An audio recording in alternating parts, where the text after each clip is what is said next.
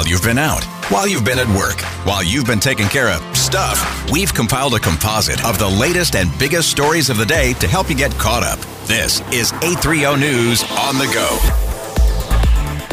With the Thursday WCCO On the Go, I'm Laura Oakes. Today's stories include another casualty of our warm weather, and the U.S. Ag Secretary visits the state. But we begin with another homeless encampment cleared today in Minneapolis, with city leaders struggling to find solutions. Police are working to remove residents after repeated calls to 911. Minneapolis Public Safety Commissioner Todrick Barnett says there have been reports of damaged property, violence, and fires, but that arresting residents isn't part of the current strategy. You're not going to arrest your way out of homelessness. That's not going to happen. And so we just got to, I say, be innovative, think of ways that maybe we can do things better, and it's evolving to try to get there. Barnett says shelter beds are open for people who need them on any given night and urges those continuing to relocate to consider these options. Taylor Rivera, News Talk 830 WCCO. Minneapolis public school teachers are calling on district leaders to meet their salary demands and say the district's budget shortfall is being exaggerated. Minneapolis Federation of Teachers President Greta Callahan. And quite frankly, to be questioning the people who continue year after year saying we're going to be in a deficit, and then 4 out of the last 5 years they say that, and then we've been in a surplus, they should be fired. You can't be wrong that often and still hold your job and getting paid by taxpayer dollars. It is unacceptable. District officials say they tried bargaining with the union last summer, but the union declined, and that any increase in pay will add to the $90 million that already need to be cut. New this afternoon, the owner of a White Bear Lake tattoo parlor has agreed to plead guilty to his role in a nationwide ring that bought and sold body parts. 52-year-old Matt Lampy of East Bethel runs Get to the Point Tattoo Parlor. Prosecutors allege he was part of an operation that trafficked stolen human remains from Harvard Medical School and an Arkansas mortuary. For what purpose is unclear. An emotional memorial service today to honor the victims of domestic violence in Minnesota.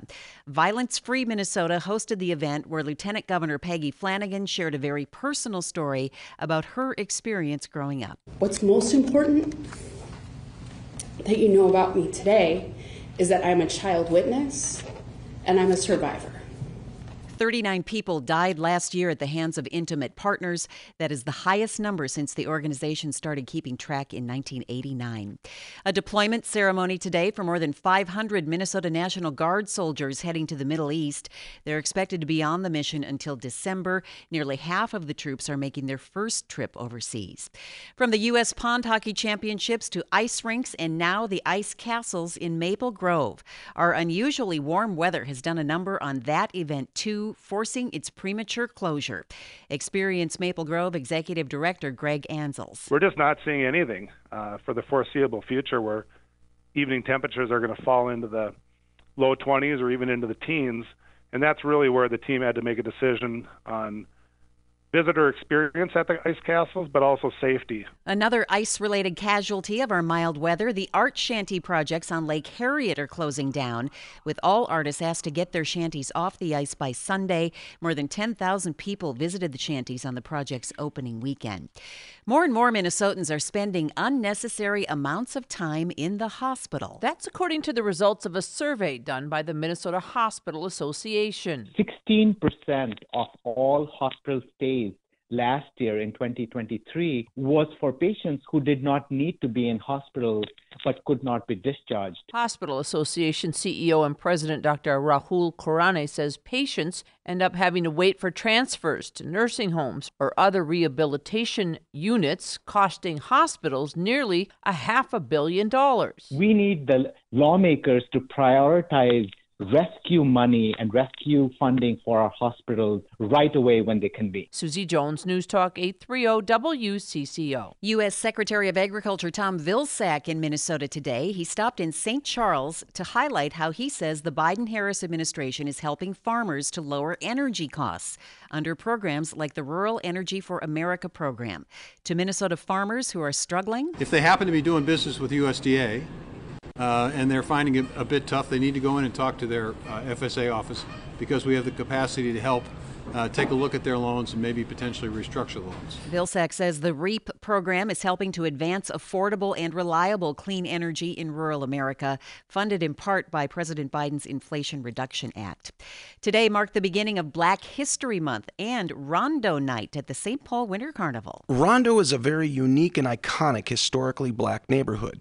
Former resident Naida Presley. I really looked at that neighborhood as being self-contained. I didn't often have to go out of my neighborhood to find what I needed. So my doctors were there, my dentist was there, our grocery stores were there. And its ties to the St. Paul Winter Carnival are significant. I did research on black businesses that were highlighted in the Green Book that dated back to the 1920s, and I read about events that were centered around the Winter Carnival. So having this celebration helps relive that participation and highlights the community's legacy and history. Ari Bergeron, News Talk 830 WCCO. A new certificate program at St. Paul College is preparing future workers in the state's legal cannabis industry. Program manager Brady Maleka says they want to make the program accessible to everyone. What this really can provide anybody is the foundational understanding of what's the cannabis industry, what's really the supply chain and what that looks like in Minnesota and across the nation, and really what are some of the cornerstone areas of the industry that they would need to know. Students can earn a certificate in cannabis retail, cultivation, or product development in just 9 weeks. Thanks for listening to WCCO On The Go. You can find each day's On The Go and all of our podcasts at WCCOradio.com or by downloading the Odyssey app. I'm Laura Oakes, News Talk 830 WCCO.